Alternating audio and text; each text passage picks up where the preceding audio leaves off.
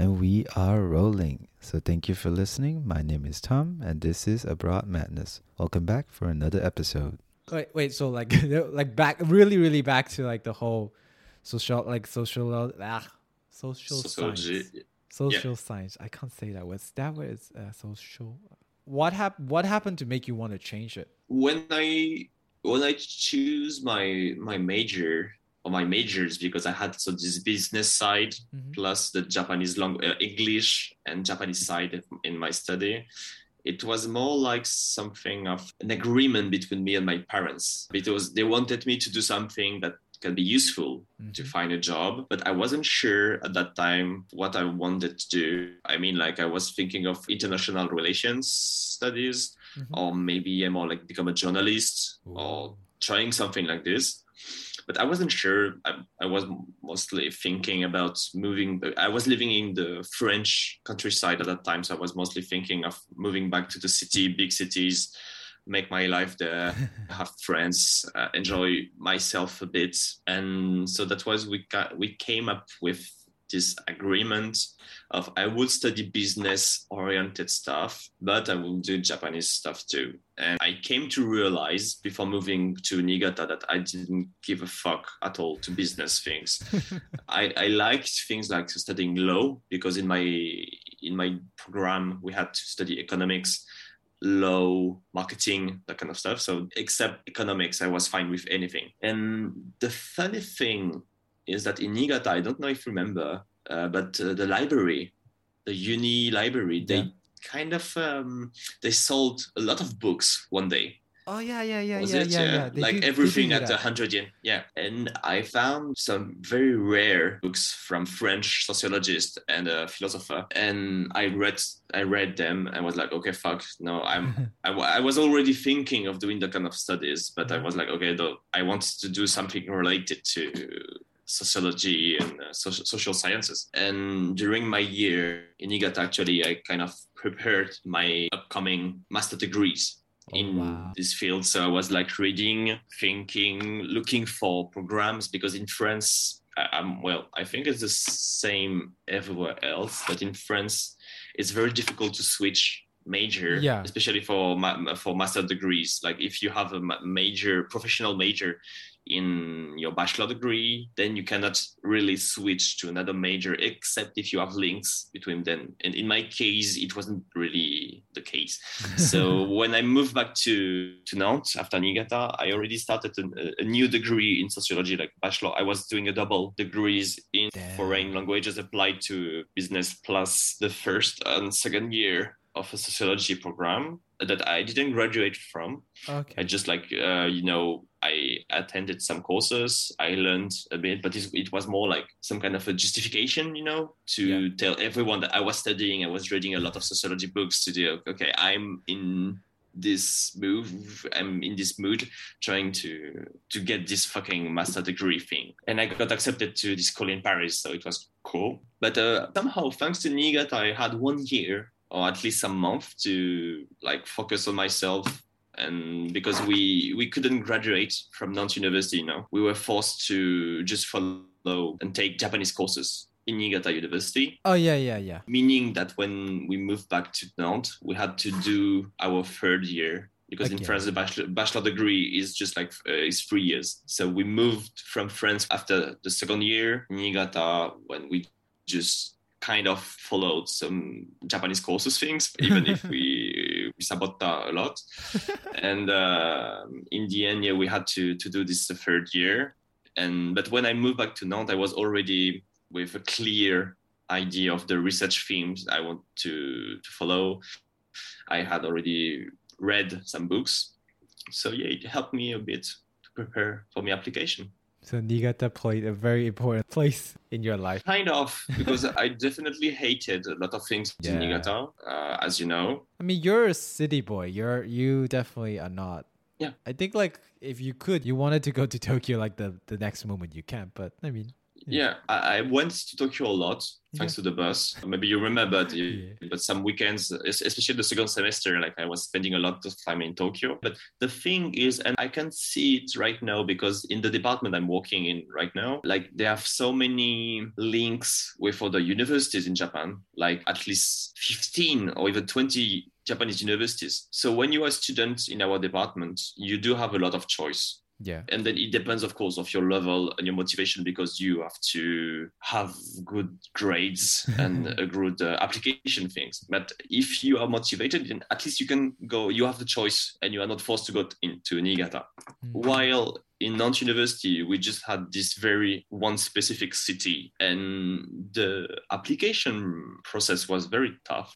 We had to fight a lot. It was like a lot of stress. And actually, as far as I remember, we were like 11 people or even 12 people trying to go to Niigata. And we only had 4 slots. Yeah.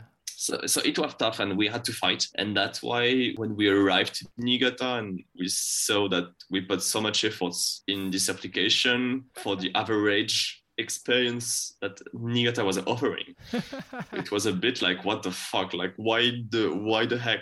Like we destroyed ourselves for 1 year just for that. So Yurishimasen, definitely. But no, like 7 years later, of course, I can see what Niigata brought me, like as an experience, helped me to get a better Japanese, of course, helped me to have time to reflect on myself, prepare myself, drink a lot, discover new kind of alcohols. That was great. So, but of course, it's always like not if I went to another university, of course, it would have been different. If I moved straight away to Tokyo, maybe it would have been easier on certain parts. I don't know. But still, I got most of the things I wanted to get.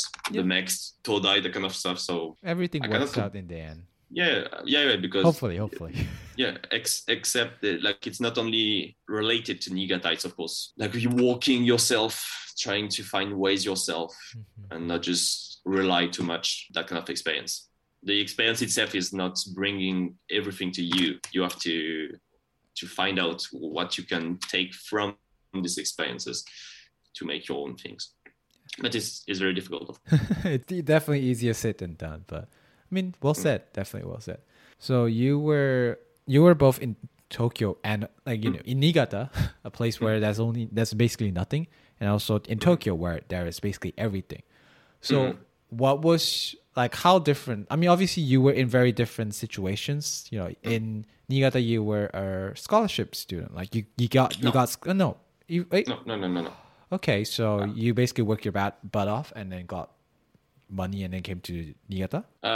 In the case of Niigata, I got a small scholarship from Nantes University, like 50,000 yen per month. That's enough already. It's not, maybe less. I don't really remember. I was getting a bit of money, but not that much. And my parents were still helping me.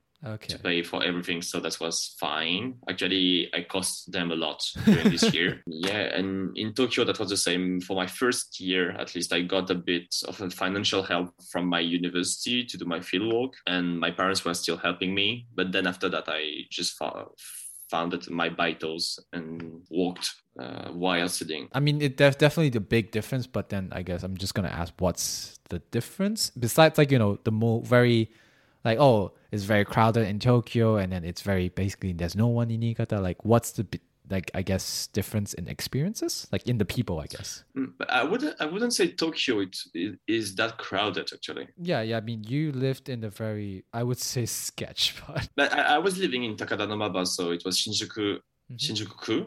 Yeah. And of course, it really depends of the area you are in Tokyo and the time. Like if you want to take the train, if you go to, I don't know, Shinjuku Station around 5 p.m. or 8 p.m., of course, it's going to be the rush because everyone is leaving back and taking the train. Yeah. If you go to other areas in Tokyo, because Tokyo is awfully huge. So if you know a bit of Tokyo, you can definitely set up your own experience on life. And if you don't want to go to a crowded area, then you just choose the areas without too many people. At the opposite, if you want to be like in a more vivid, like expressive, vibrant atmosphere, of course, then you choose like you go to Shibuya at a certain time, you go to Shinjuku at a certain time.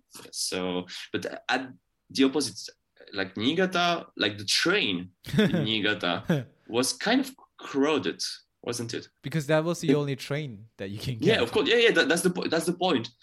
And even like the campus, it was like straightforward, right? You just had one street. Yeah. And sometimes I did feel that Niigata was more crowded than Tokyo. Damn. Yeah. That's a first. But the thing is, yeah, but because like in Niigata, as you said, you no choice, like just one thing, one way, one train, one main street, one everything. And like even the izakaya, you didn't have that much of choices. Yeah. So like around the campus, you had a lot of izakaya, but still, you get tired of them after a few years. Yeah, of course. And in Tokyo, the thing is you have the choice, and you can select by yourself what kind of area, what kind of cafe, restaurants you want to go, and you shape yourself that kind of stuff, right? But that's the same with every big cities, I guess. And what about the cost of living? Because I've been in Tokyo one year only, and that was like that at the time when I was still like Malaysia is not that rich of a country, so our money is very really like is really really weak. So the first year in Tokyo, I was like, like every single thing I always translate it back to Malaysian ringgit. So which is like, let's say, this is 100 yen of curry. That's like 4 ringgit in Malaysia. That's expensive. Or like I would always think about that. So I never got to like freely eat a lot of things or like enjoy a lot of things when I was in Tokyo. But then you were definitely not that case. So like, what about the cost of living in like Tokyo and Niigata? Not the apartments, because apartments are definitely a bit expensive. But actually, my apartment in Takadanobaba wasn't expensive at all. It was like Gomaya. So by the way, my place is Yomayen, and it's like 50 meters square. But then I do live like right next to the paddy field, so yeah. But like, of course, if you compare Niigata and Tokyo, I guess Niigata is definitely going to be cheaper on every aspects. But the thing that I was the most surprised of is that when I moved back to Paris, I realized that Paris was way more expensive than Tokyo. And so Tokyo wasn't that expensive compared to my current Parisian life. Like I used to live only with 80,000 yens in Tokyo, so Hachimaya. Yeah, that's not that much. That's really but I was restricting myself a lot, trying to not go to izakaya, not going to drink that much. But it was okay. I wasn't sad, or it wasn't a hard life. I just had to be careful. And when I had my baitos and I could just relax myself a bit and like not stress out every time I was going to have a beer, something like this. But the daily life wasn't still that expensive. If you have a part-time job in Japan and you don't have to send money back to your parents or whatever, it's basically pretty manageable to live off, like from here, right? Yeah. Especially because I was only doing baitos or part-time jobs that were paying twice the average rate. Why? What kind of part-time jobs are you doing? But it was more like teaching French, guide, a tourist guide. Yes. And I was also working for art, like I was doing satsuekai, like the photography, that kind of stuff. So it wasn't bring. Also, but artistic too. Like I was working that kind of art and photography related stuff, so it wasn't bringing that much of money every month. But like having those free areas of jobs, like you mix them and you get enough money to live. And that's not doing the average baito 1,000 yen per hour, but working for 2,000 yen per hours, like was helping me a lot. I see. But I know that it's not something that everyone can do, because especially like in Tokyo, it wasn't the case before. But right now you have so many people that can teach English Yes. that even if you are a native English speaker, you cannot yet, you are going to be paid 1,000 yen. Yeah. At best 1,050, 500. But French is still a bit rare. Yeah, it's So we pretty get hard. that. Yeah. So we get this 2,000 yen wages, but and guide. But everyone can be guide. But when it comes to French or French speaking companies, of course they are more like somehow high level. I don't know, but yeah, they are okay. They are okay to pay more than just normal baito. They're like, oh, there's not many French here in Japan, so Yeah. they're like, okay, like you are a limited resource, so let's pay you more. Yeah, but of course, I did see like French restaurants or French bakery just paying, the average rate.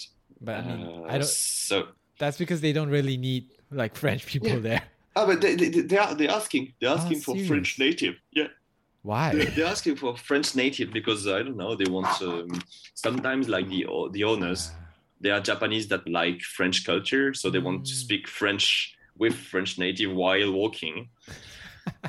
But I remember I had this yakitori restaurant, and the owner was like a big fan of French culture. Mhm. So she was looking for French native, but I think it was more like for herself, and maybe she wanted to have like foreigners foreigner staff in her restaurant. So it would be like more, I don't know, appealing to some customers. I don't know. But in my opinion, like yakitori is not that kind of place where you want foreigners to serve you as a Japanese. There's definitely no problem in like having a foreigner serve you, but No. like the owner shouldn't be picking like foreigners only. But that's why I think it was more for herself and more like enjoy more a time in her restaurant and speaking French, and maybe study her French while working, something like this. And the pay was just like 1,000 yen. Yeah, that's kind of bullshit. Yeah. But sometimes if you really need money, you can just say, You okay, do. let's go. I was lucky on like having the time to search and carefully select the baitos I would like to do, because some of my friends had no time and no chance, and they just had to go to 7-Eleven, like kombini baito, because they had to pay for their rent and buy food. So it was more like emergency. Like, are you okay with just one last question? Yeah, of course.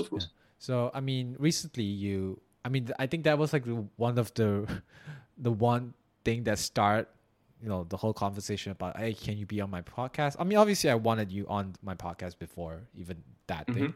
But then, so you recently started like make porno? You made porno. Like, I want to know about that. I want to know more about that. Like, I mean, I did ask you a little bit on like, through text, but then, it's always nice to just hear from you. Yeah. So actually, we can go back a bit from the Niigata time, because a lot of things started in Niigata. Okay. And that was that was definitely the time I got more careful and interested in gender studies and queer studies. I had already like links and interests in those fields, but in Niigata I really started to reflect on myself, think about issues, gender issues, racist issues, that kind of things. And especially because at that time already I was interested in sex studies, like really on the academic point of view, and even for my personal culture and like for sexual issues in societies. That's the time also I did my coming out, like more kinky coming out, and with the ropes, bondage and all. I started to take pictures after Niigata. When I moved to Paris and then Tokyo, I started to be a bit more professional and that issues and that things. And in the end, I've been always thinking that I would like to make porn movies. Not really movies actually, because it's more like videos, in the sense that I didn't make like 2 hours movie, right? It's more like like in the classic Japanese porn industry, and especially because I studied this industry too, so I kind of know how they are making the videos, what they are accepting, that kind of stuff. The thing was like, I wouldn't make porn just for the sake of making porn, right? in the sense I just don't want to make a movie just to say, okay, I made a movie, I'm happy, that's all. I wanted to bring more something political, or trying something a bit different. And I happened to be in contact with a very good friend of mine, changed a lot of things in her life, and recently she started like OnlyFans account. Okay. And that kind of things. She happens to be a transgender person, and she has a lot of links with non-binary and a lot of queer community people. And we came up with this idea of making a porn video together.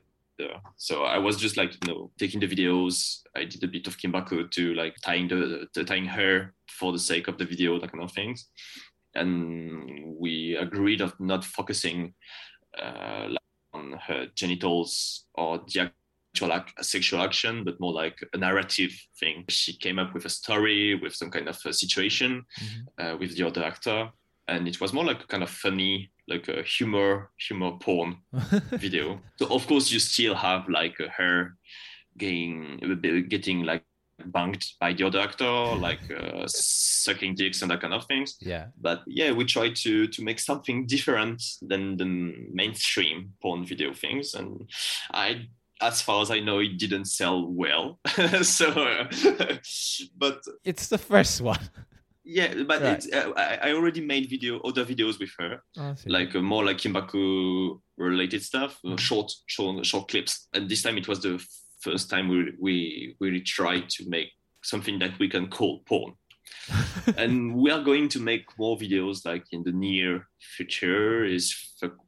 Even with COVID, I think it's fine because we are shooting at her place or maybe at mine, so that would be fine. We just need to find someone to bang her, to be with, bang her, or maybe do the video, because we would like to do a video that focus more on the ropes, the Kimbaku side of the stuff. Definitely. I mean, just from like I definitely, first and foremost, I love your photography about like just like the ropes, and I mean, I definitely haven't been, I don't like on my sexual side. This is not something I'm comfortable with, like, because I mean, I can't even wear chains, like necklace. I can't even wear that without feeling restricted. So I don't think I can do that. But for me, like just like reading through your posts and everything, I'm like, oh, this is how you actually dry your ropes. Like apparently, the ropes have to be tempered some way. Yeah. Before they're being used. And like just how much like work goes into just like, because whenever people think about bondage, you're like, oh, sexy stuff. Oh, like oh, it's like naughty stuff that you don't really show. But then it's actually a lot of work and a lot of like, I guess, concentration, and also the way you shoot your pictures. A lot of them turn out really, really good. I'm not gonna lie, like it's really, really good. So like, yeah, I mean, that's why like when you said like you did porn, I was like, oh, you did porn, and I was like, I actually thought you were in it, but then you're like, oh no. Okay. Maybe not a lot, but quite a lot of people have been asking me for years, like if I appear in a porno, would I show my dick or not? And because a lot of people apparently want to see my dick, so I'm a bit like, okay, so I would postpone this time. Like I don't really care to be an actor. I would be fine to do some scenes myself, but that's not the thing. I'm making porn because I want to bring my ideas real, and I want to make something. I don't just want to jerk off and call it a day, like as it is a lot in the Japanese porn industry for more. Not all, but a lot of male actors, they just want to jerk off, and that's all. So what you wish people when they watch your porn, is you, instead of wanting to jerk off, they kind of get into like this really deep, like state of thinking. I don't know, but that's something that is really interesting, because I also want people to get aroused by the videos. I don't want to make like too, how do you say, intellectual porn, having just people reflecting themselves while watching someone getting banged on the video. I do want people to be excited and masturbate themselves and that kind of things on the video, definitely. And that was something very difficult with this first shot, because I was really careful on being like making good images, like having, good angles, taking the videos from the right sides, that kind of things. At the end, I was speaking with my friend and we were like, are people really going to be excited by what we did? Because she made the editing, and she did it very well. But we were like, okay, but it's not that exciting actually. It's fun. We laughed a lot. Mm-hmm. We enjoyed ourselves a lot making this video. But is it that exciting actually? And apparently, some of the people that bought the video told us that they got excited by watching it. So we are happy of that. But for the next videos, I will try to be more careful of how can I excite someone. And that's very difficult because it's very personal. Like if I direct a video, am I going to ask for things I like? But it's not really the point because we are making a video for people. I'm not making a video for myself. Ask the actors like, okay, do it like the way I would like it to be. So that's quite a challenge to mix this kind of non-mainstream vision of porn and still trying to reach this excitement level. So, and I'm still thinking of it. So hopefully we can make something cool in the next videos. But we need to practice. We need to make, in my experience, even for pictures, I'm still not good at taking photographies, and it looks good. It's just like, thank you, but it's I know that I still have a lot of room of improvement. So it takes time, but at least I'm enjoying myself, and my friends are enjoying themselves too. So, I mean, it definitely fills up the time, right, for you, right? Yeah, soon. I guess like for you, thinking about what the customer wants, or like thinking about like what the consumer wants is really important.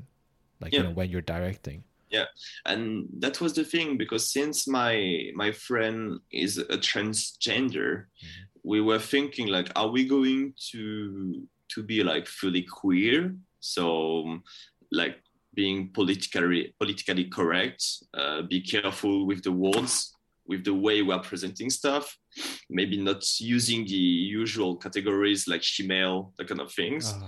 Are we going to, but we want to make money and we are queer, but we are also here to make money. So, and we are fine to use capitalism and that kind of oppressive environment to make money if needed. So my friend was fine. She told me, we can put that kind of hashtag, shemale, that kind of thing. She was the one saying, okay, I'm fine with it. Yeah. So it was okay. So bimbo, that kind of stuff. So and that's why I think for the next videos, maybe we will think a bit less from that so-called queer point of view, or just artistic point of view, like trying to make things good looking, and maybe try to think more about the customers, and just to see like what could comes from that kind of point of view too. In the end, maybe the third video will be the good balance between the queer point of view and the customer more like heteronormative and straight cisgender people point of view. I don't know, like we're still you're still experimenting. You're still like kind of on the drafting board on definitely. Like how actually, like, just from shooting porn, like how much did it cost you? Because I mean, you said that you guys wanted to, I mean, she did the editing, you did the directing, and then you guys have an actor to come along. So my friend, she had this other friend that has a kind of a OnlyFans account too, and in that kind of environment, as far as I know, like you make collaboration, and like after this podcast recording, I will go to a shooting, Kimbaku photography shooting. Damn. And we are 3 people collaborating, 1 model, 1 pro photographer, and me as a Kimbakushi, and we are not paying each other This time is not really professional oriented stuff, but still, we are not paying like the model, we are not paying the photographer, I'm not getting paid. And it's more like if we manage to use the contents that we made that day to make money, then that's fine. And for the porn, it was the same.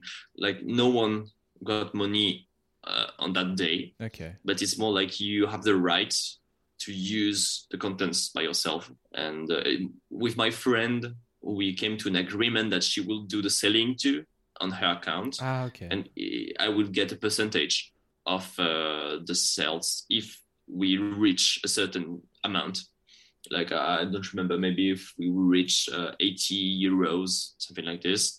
So it's like Ichimae. Mm-hmm. If we reach Ichimae, then she will send me the money on my account. Otherwise, I will just wait, and we will make more videos until we reach this amount. And so that's why it wasn't that costly. And I already had my camera, my microphone, my ropes. We had to buy some accessories, but it was not that expensive. And probably you can use it also privately. Not necessarily, but I prepared a fake semen. Oh yeah, you did tell that. Yeah, so I had to buy like concentrated milk, sugar, eggs. So it was more like grocery shopping stuff. I didn't know that. That's how you make fake semen. You have a lot of ways to prepare fake semen. Damn. So it cost us I don't know, maybe 10 euros. So that's not a lot. Less than 2,000 yen. That's not. And we shot at her place. This is actually way cheaper than when I like started this podcast. Like just to buy this thing, all of this shit cost me 5,000 yen. Yeah. So it's like but when I bought my camera, it was like it was 1,000 euros. So same shit. Yeah, same shit definitely. But you do have an initial cost to get materials to stuff. But then you can use them to get them. But then you can use them, and you can, I don't know the word in English actually, even in Japanese. But if you make a lot of contents with the stuff you bought, then like if you used it to its fullest potential, then it pays off. Basically. It pays off. Yeah, I think that's enough for this episode. Thank you, Pierre John. I that's the thing. I don't think I can say your name like Pierre. It's weird. Yeah. I have to add Pierre Jean. Yeah, but my full name is Pierre Jean actually. Okay. So people are supposed to call me Pierre Jean, but everyone is calling me Pierre. So thank you, Pierre Jean, for coming on to this episode. And I'll see everyone else next time. So okay, bye-bye.